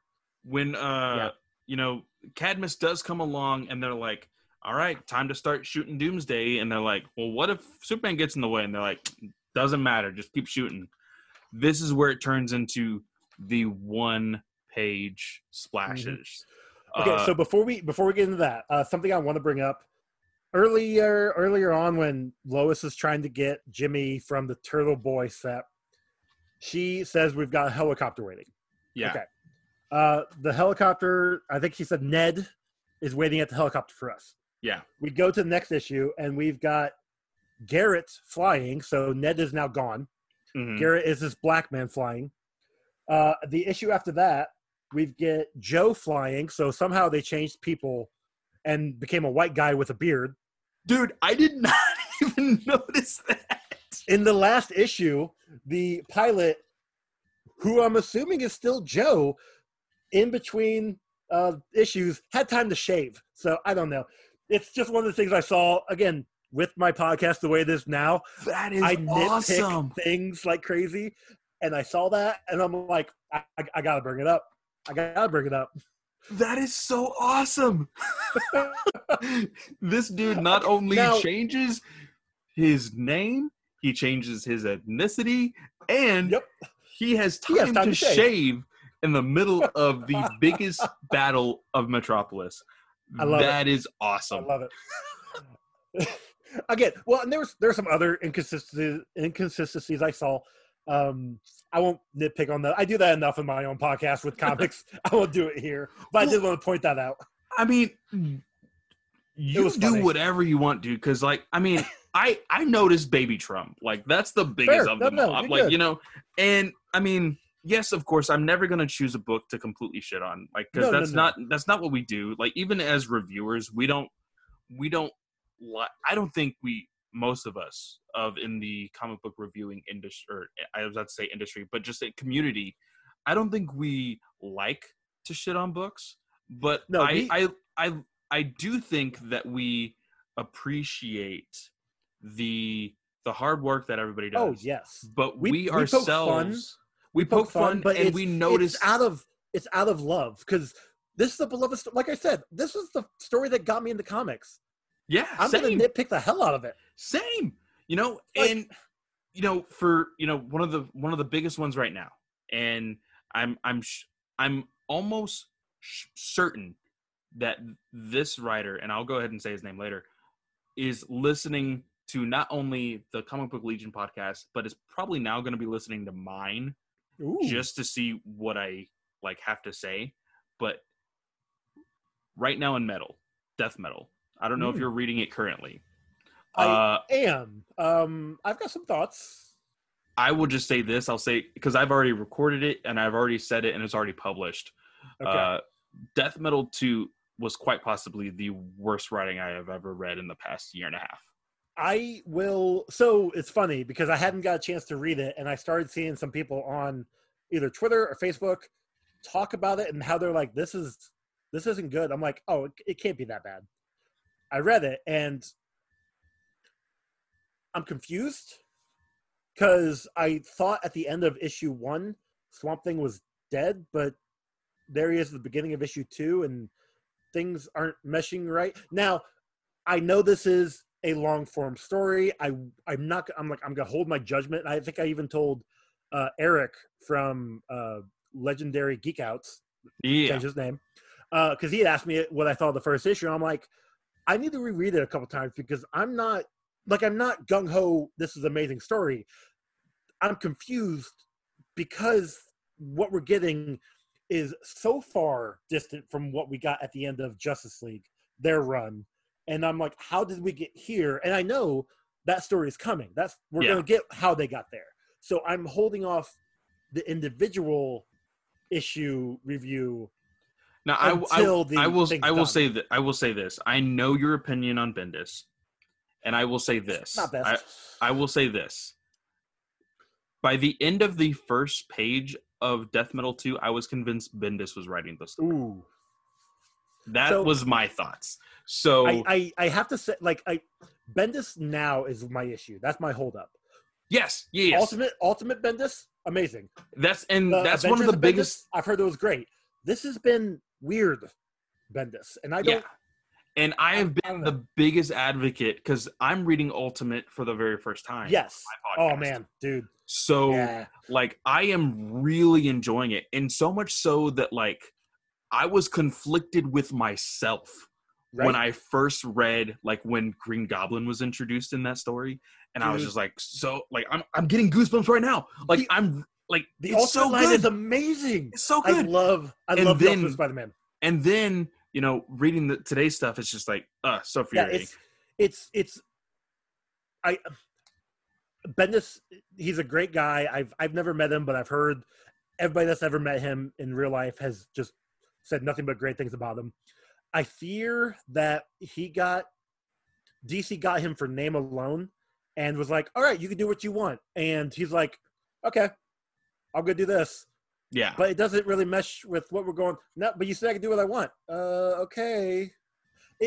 It's so weird and it's so jarring that I stopped reading Superman in action because of that.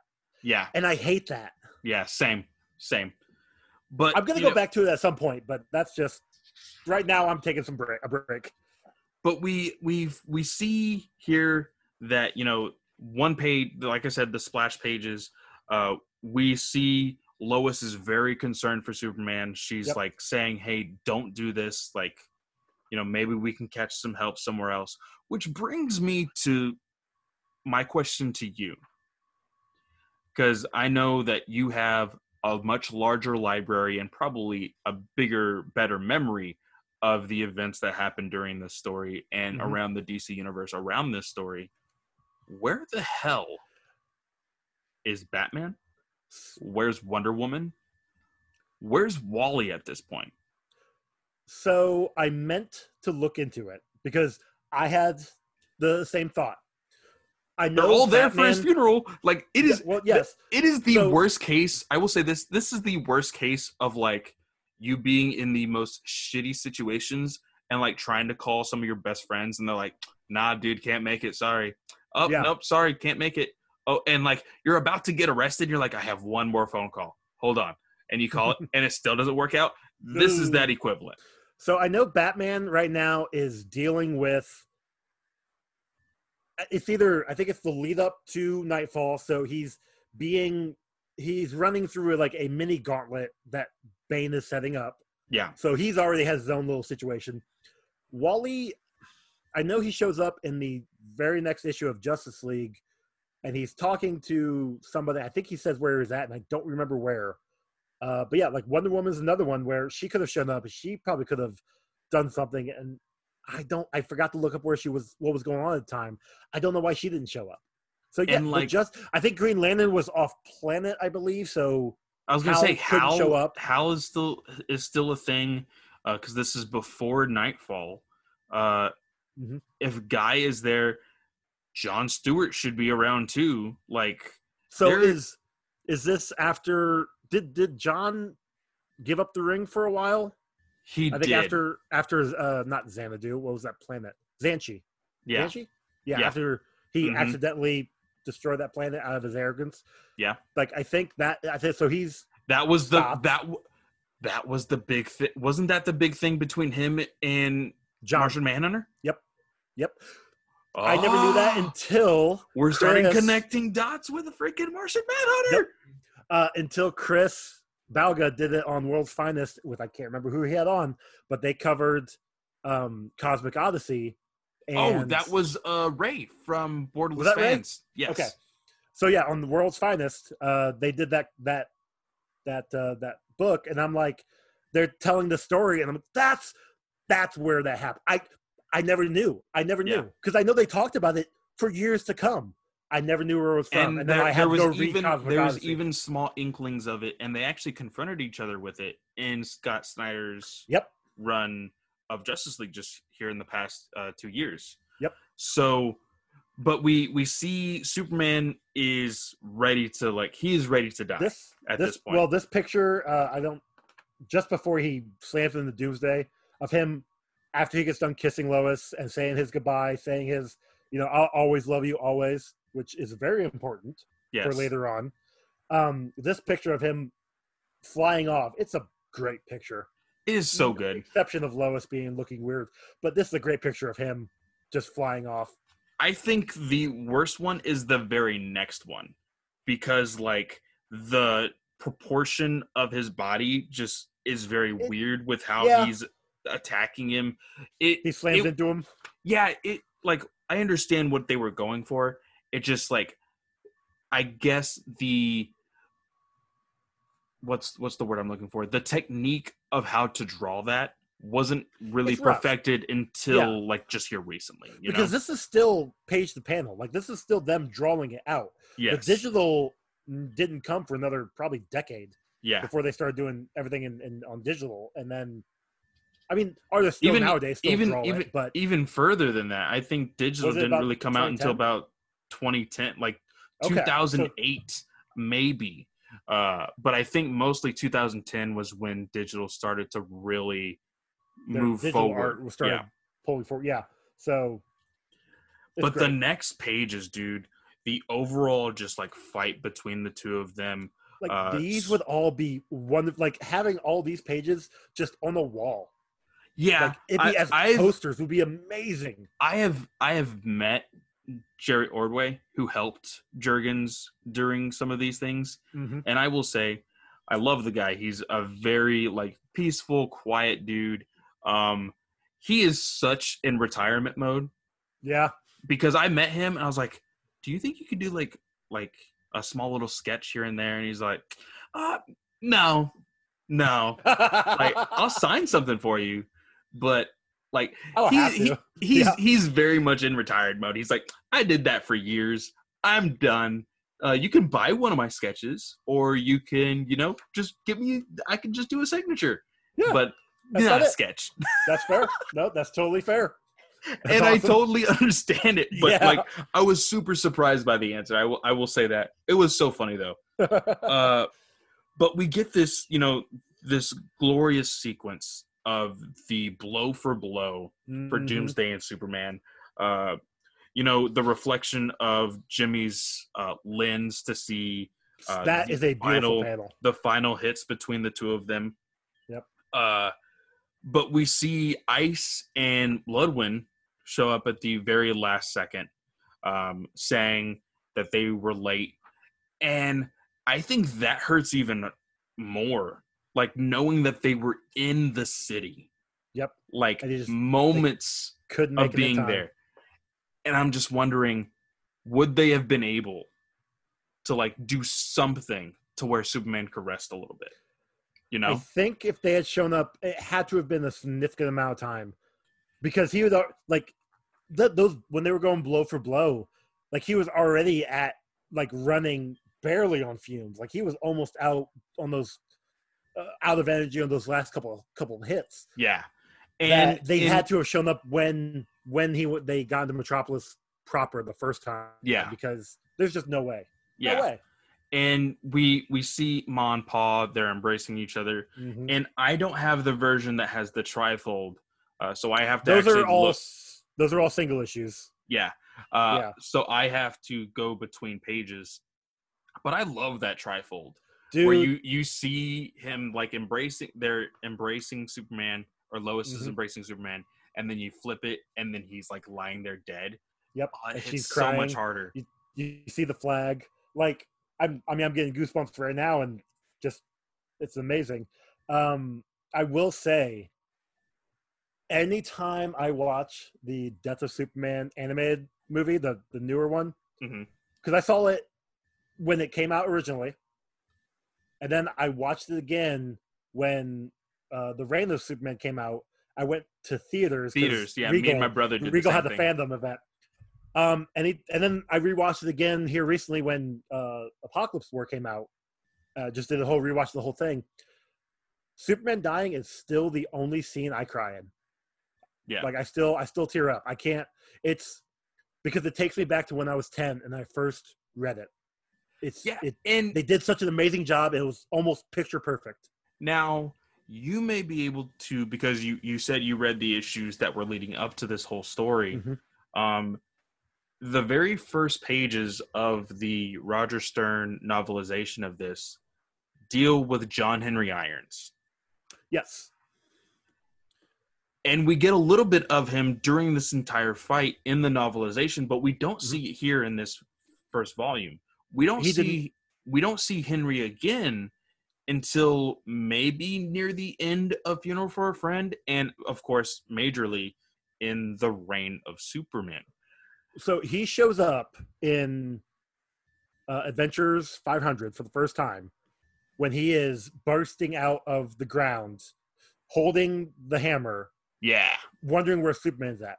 He did not show up before. They played it off like he was a construction worker when they did the backstory, like in Man of Steel. I can't remember the exact issue, 20, maybe 21. He's like, yeah, I was a construction worker. I heard Superman was in trouble, and he saved me, so I was gonna go help him, but I got buried. We don't. The first time we meet him is Adventures 500 when they do those 2-page of all 4 of them. Yes. So. Okay. Which I didn't know. Again, listening to Balga on World's Finest, and he did. I think it was here recently when he did Reign of Superman, and he was talking about the backstory and how the titles went on hiatus for 3 months so that people would not get the solicits. That was the big thing that was the big thing with my dad when I first did, because like I said in the very beginning of this episode, me and him talked about the aftermath. He said that this was not only a comics event, this was a world event. Yeah. The death of Superman made news stories because one of the biggest things was the fact that this almost brought like a new breath of life inside comic shops. Lines were like out the door on some shops. What were your thoughts on it? Like, what do you mean, yes or no? It's amazing. The problem is that because they did this, people thought the Death of Superman was going to send them to college. They thought they'd buy this issue. Superman dies. Oh, yeah. It's going to be thousands of dollars. That is true. And I think I can find the polybagged for like $10 on eBay. Yeah, see, so I for a year and a half, 2 years, I was working at a comic shop here recently, and I mean, I'm not going to toot my own horn saying that I'm like superior in all of these different things about knowing about comics, but I knew everything, here and there. I knew some things here and there. You knew enough. But I learned a lot about the value of comics. Yeah. I don't have the most recent, but I do have, comic book price guide. I know how to value books. That was something that I needed to learn in order to move up in my comic shop. And so I quickly learned about the people who just try to play off of the value of these things. Mm-hmm. And what are they called? They're called not scalpers. They're I can't. We used to call them something like specifically, but these people will learn about big events in comics. Mm-hmm. And they're like, oh, I need to go buy that issue so that way I can go sell it for 30 times more than what it's selling. Yep. It's the one thing I hate about comics. It is the number one thing I hate about comics, because nowadays, most, if not all of comic shops are all mom and pop shops. The two I have here are so mom and pop. Because of that, they have the right to do whatever they want once they own those books. So once they buy those books and they are at their shop, they can decide, oh, well, if that book is selling for that much on eBay, let me take that off the shelf and let me sell it for the exact same amount. Mine, the one that I have a pull list at, they've done that in the past. I'm trying to remember the exact issue.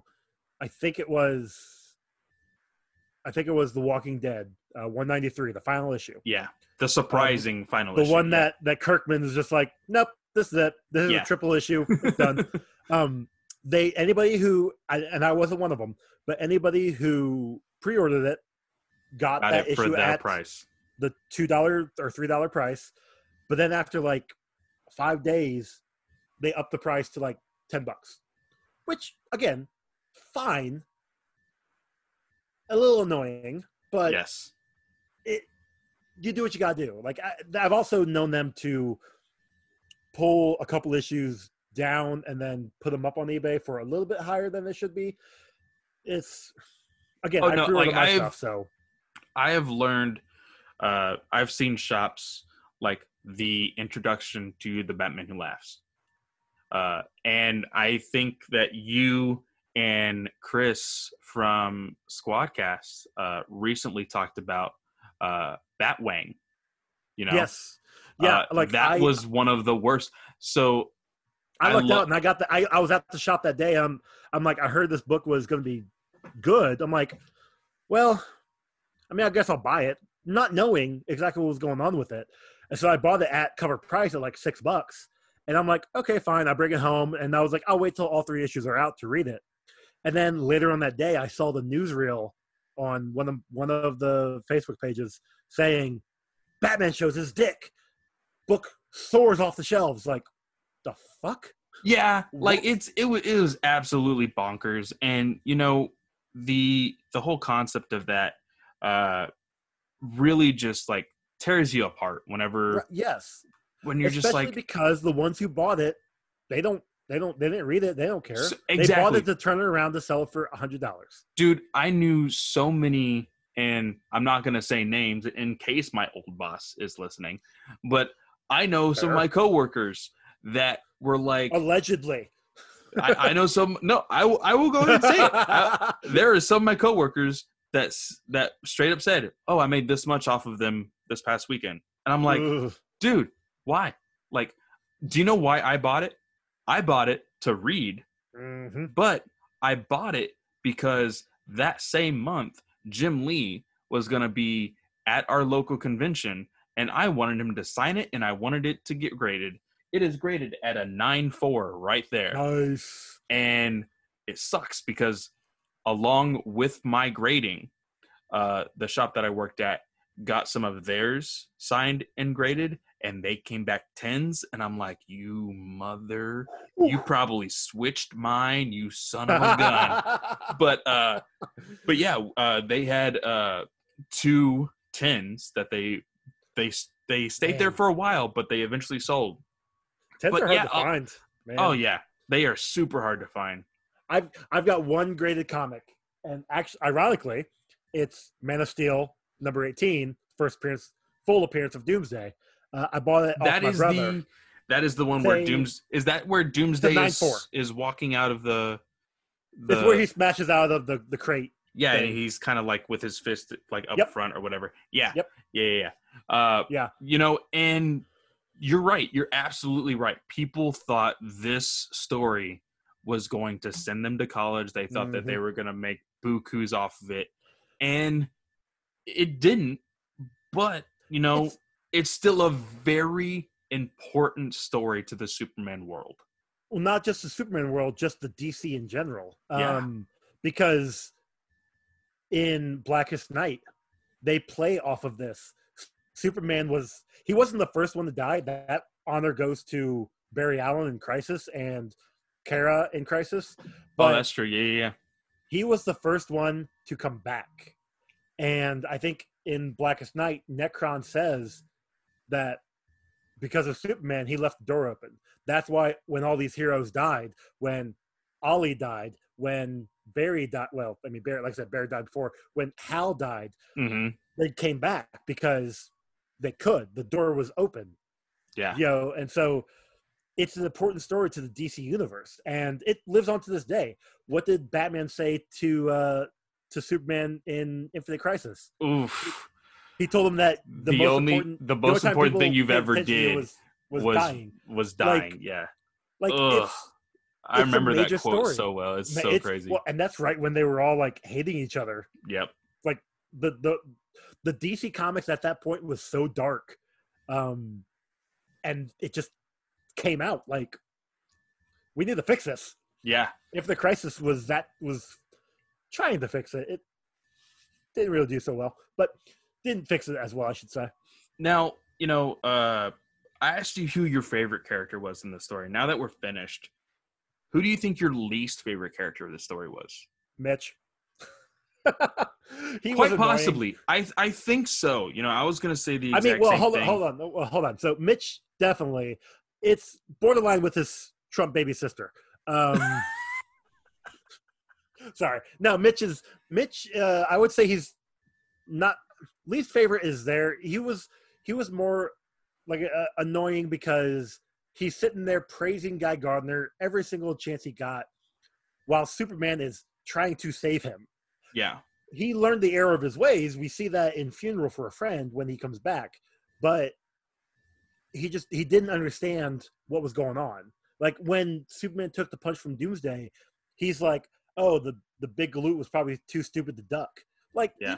This guy is destroying everything. You just saw him throw another superhero through your window. And completely destroy your house. Yeah, and that was kind of Superman.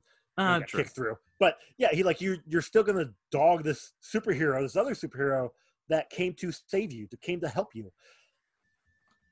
And I get that. That's his story. And he's only in there for like 3 issues. And he very much is a character that, you know, hey, we have a kind of redemption moment for him. Yes. So I completely understand that. But in this context, like, he is the least, like, he is my least favorite character. Yeah. So, you know, there's always, you know, like we said with the question, you know, and answer part of the interview in the book with that girl questioning Superman with the whole violence thing. Mm-hmm. Did you grasp anything from this story? Like, was there an underlining, like, hey, this is what we're trying to tell you type of lesson or anything when you read this? Nothing that stuck out to me. I mean, thinking back, maybe don't put your heroes on a pedestal because they can easily get knocked down. Yeah. But the story was designed to do that. Like I said, from that Wizard magazine, Superman was at his peak strength, his peak everything, and they needed to bring him down. They needed a character that could go toe to toe, and somebody new. Like, you have Darkseid who could definitely hold his own against Superman, but he has no reason to come to Earth, no random reason to come to Earth. Like, the only time he'd ever come was, I think, the last time he showed up was Cosmic Odyssey, and that was to save the universe. I don't remember. It's been a while since I read that one. A couple months at least. So they created this character, which we get a backstory with Doomsday later on. We find out where he comes from and why it seemed like he had such a hard-on to go after Superman. I don't know if you've read, what was it? Was it Hunter Prey, Superman, Doomsday? Because that's a 3-parter, right? Yes. I own the first 2 parts. I have yet to find the third. I've never read it. Okay. Now I'm pretty sure. I might be able to help you out. I'm pretty sure the 3 of them are on DC Universe. I haven't checked. I believe so. I know it's collected in. Sorry, I gotta look at my. There's the Superman Doomsday Giant collection, which has the 3 of them. It's got the Doomsday Annual from 95 or year 1 from the 95. Mm-hmm. And then like a couple other Doomsday centric stories. Because isn't there like one? Because I own a random issue. Because for me, one of my biggest goals that I don't think I will ever be able to finish. I wanted to collect whatever comic has Superman on the cover. Oh, every comic that has Superman on the cover. Okay.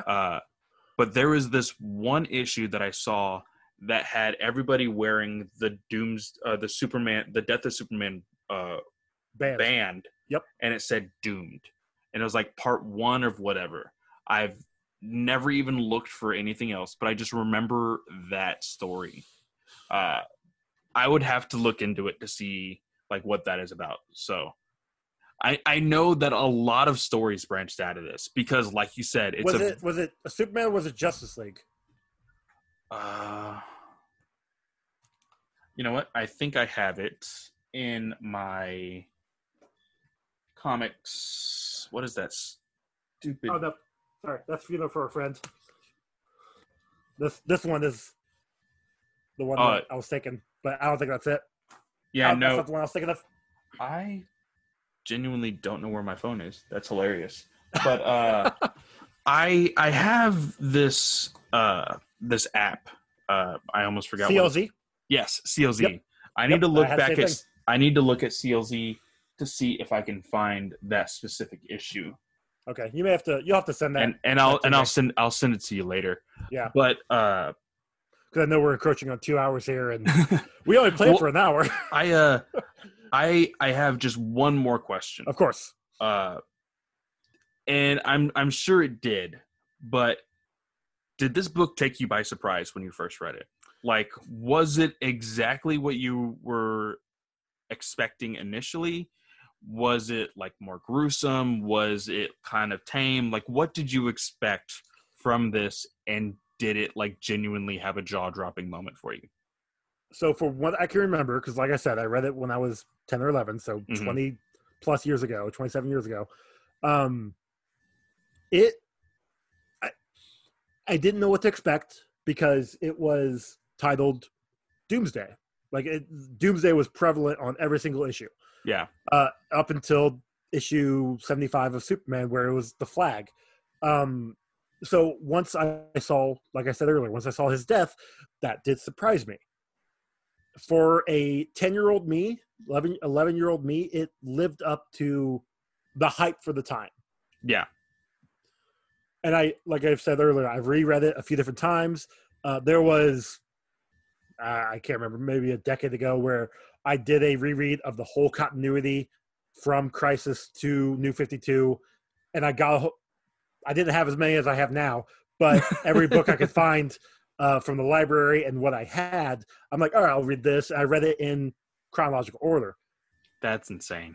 It took me a couple months, not gonna lie. but I also had a lot of time. So I was freshly divorced. I had time. What are you gonna do? It still, even then, lived up to the expectation.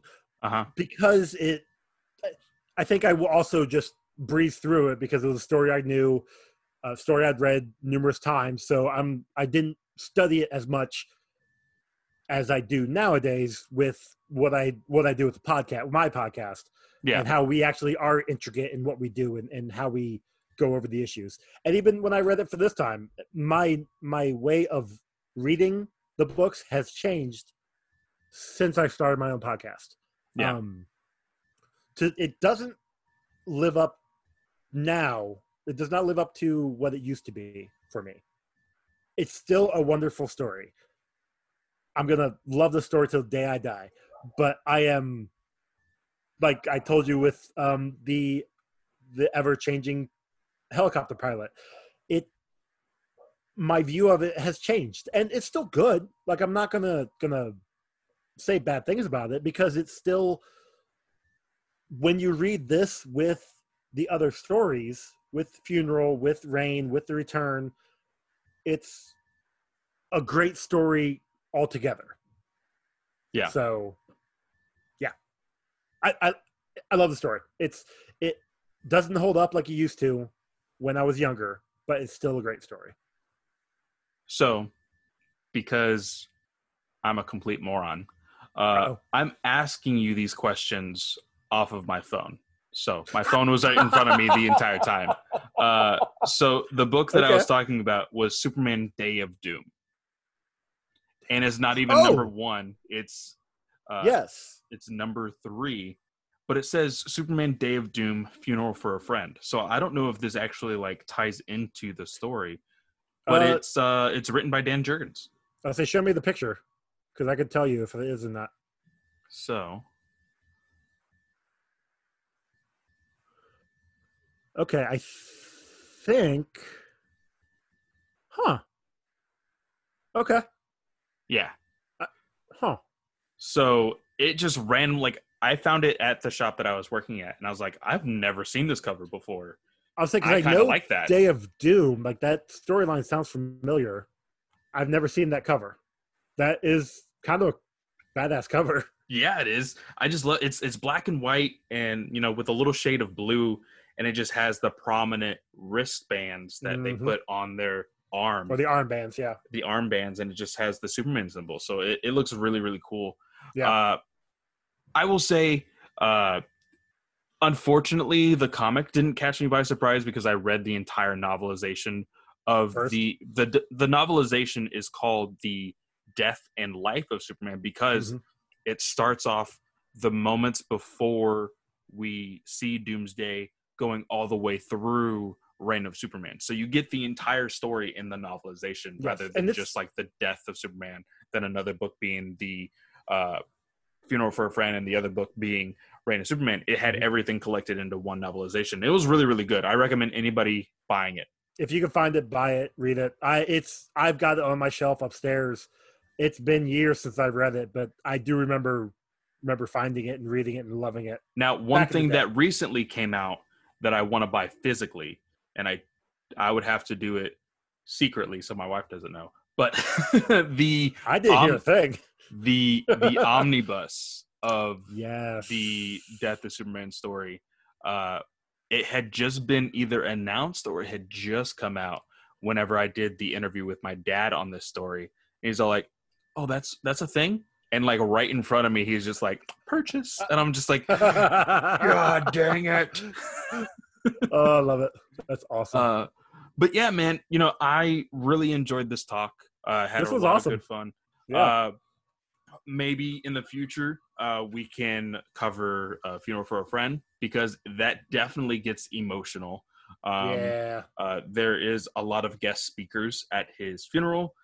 We get to see the heroes that were not there to help him to begin with in this fight.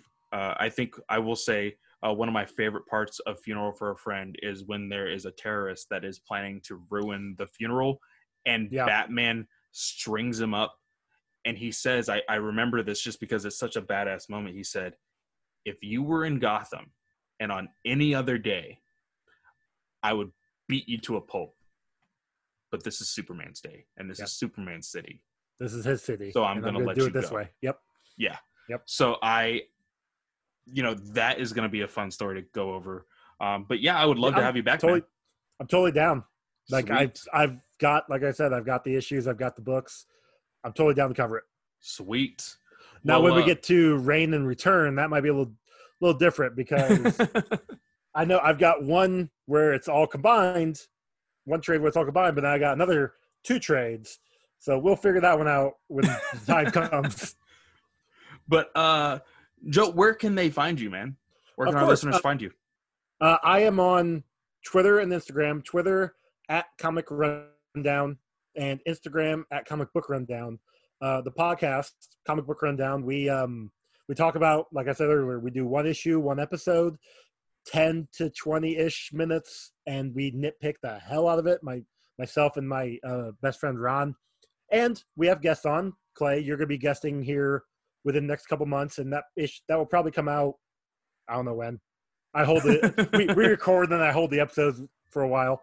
So it's smart. It's smart to do it, dude. If you're able to plan ahead, and because especially if you have to plan ahead with how y'all are doing it with the books currently, 1 issue, 1 episode, and you're planning on future arcs to begin with, especially in this time of COVID, whether your city's shut down or it's not. Schedules can be unpredictable. So very smart to I've had a few times recently in this just year alone where I had people scheduled and something came up, so they couldn't make it. We still did those issues because we had already Ron had already read. Yeah. I've got everything planned everything planned and scheduled up until the end of September. You'll be the first one in October, which we'll do that. We'll figure that out because I still have no idea what we're going to read. So we'll get that figured out eventually. But yeah, like I've got everything planned and every issue planned from now to come out until the end of October. Nice. And then I even have our December and January's somewhat planned because we're going to be covering, I think I told you when we had the big Snyder cut discussion. That we're doing the origin stories, the first appearance stories of our heroes. I've got a list. I've got a list of 15 of who we're going to be covering. So like we're going to be doing like Flash, Superman, Batman, Spider-Man, X-Men, Captain America. Like it's going to be rough. I'm not going to lie. But yeah, that's coming down the pipe. But right now we release every new episode every Monday, Wednesday, Friday. We also have another segment that I like to call Chitty Chats, where I have guests on. We just talk for an hour about whatever. I've had both Chris and Jordan on from DC Comics Squadcast. I've had friends from the Wreck My Podcast on. I've had just regular friends from other just around here on. It's just a fun little breath of fresh air to talk about whatever, and that comes out whenever we record one, usually between arcs. And then coming up in the future, I say in the future because I haven't put a date on this yet, Ron and I are going to be going over comic book movies. Oh, that's going to be fun. We're going to be reviewing movies, similar to how Squadcast Films does theirs on their Patreon. Oh, yeah. I'm going to be stealing a lot of stuff from them. Don't tell them. I mean, not just them. I got other film review podcasts that everybody does the same thing. You really can't steal from anybody, but yeah, that's gonna be coming down the pipeline. We're gonna do like one time it'll be DC, then it'll be Marvel, then it'll be other comic properties. Then it's gonna be video game movies, and then we're gonna do animated. So I'm trying to get things lined up to get that coming going. I think that's gonna release twice a month. I've got a full plate of things coming out hopefully by the end of the year. So nice, very nice. Please listen, comic book rundown. We'll have a good time. If you don't like us, leave a review and tell us you don't like us. Just give me a review, please. I will say, like I said, I have plenty of podcasts that I have on the weekly rotation, and it is so nice to have one that isn't over an hour long, just so that way I can just push in another podcast in there. Because for me, I go to work, and just because the way my work works is I actually get to listen to something. I have headphones on my ears because of the loud engines that are always around me. Yep. And I can legitimately listen to these podcasts, and without it, I'm not really allowed to look at my phone. So I'm not able to really do anything other than listen to stuff. Yeah. So it helps pass the time. So if I can crunch as many as I can in the 8 hours that I'm there at work every day, it's really, really nice. So to be able to possibly have 2 or 3 of yours lined up, I can quickly get done with it within the first hour of me listening. Yep. And I can listen to the next 4-hour podcast that's right afterward, So oh, you must be talking about weird science, huh? Exactly. Sorry, those guys are great. I started listening to them again recently. I love Jim. I love Eric. They're great people. Yeah. But thank you so much again for coming onto the show today. Thanks for having me. I really appreciate it. I'm pretty sure I'm going to be dropping this on a Wednesday. So all you guys who are listening right now, I will see you guys tomorrow for the Thursday show. See you guys later. Bye.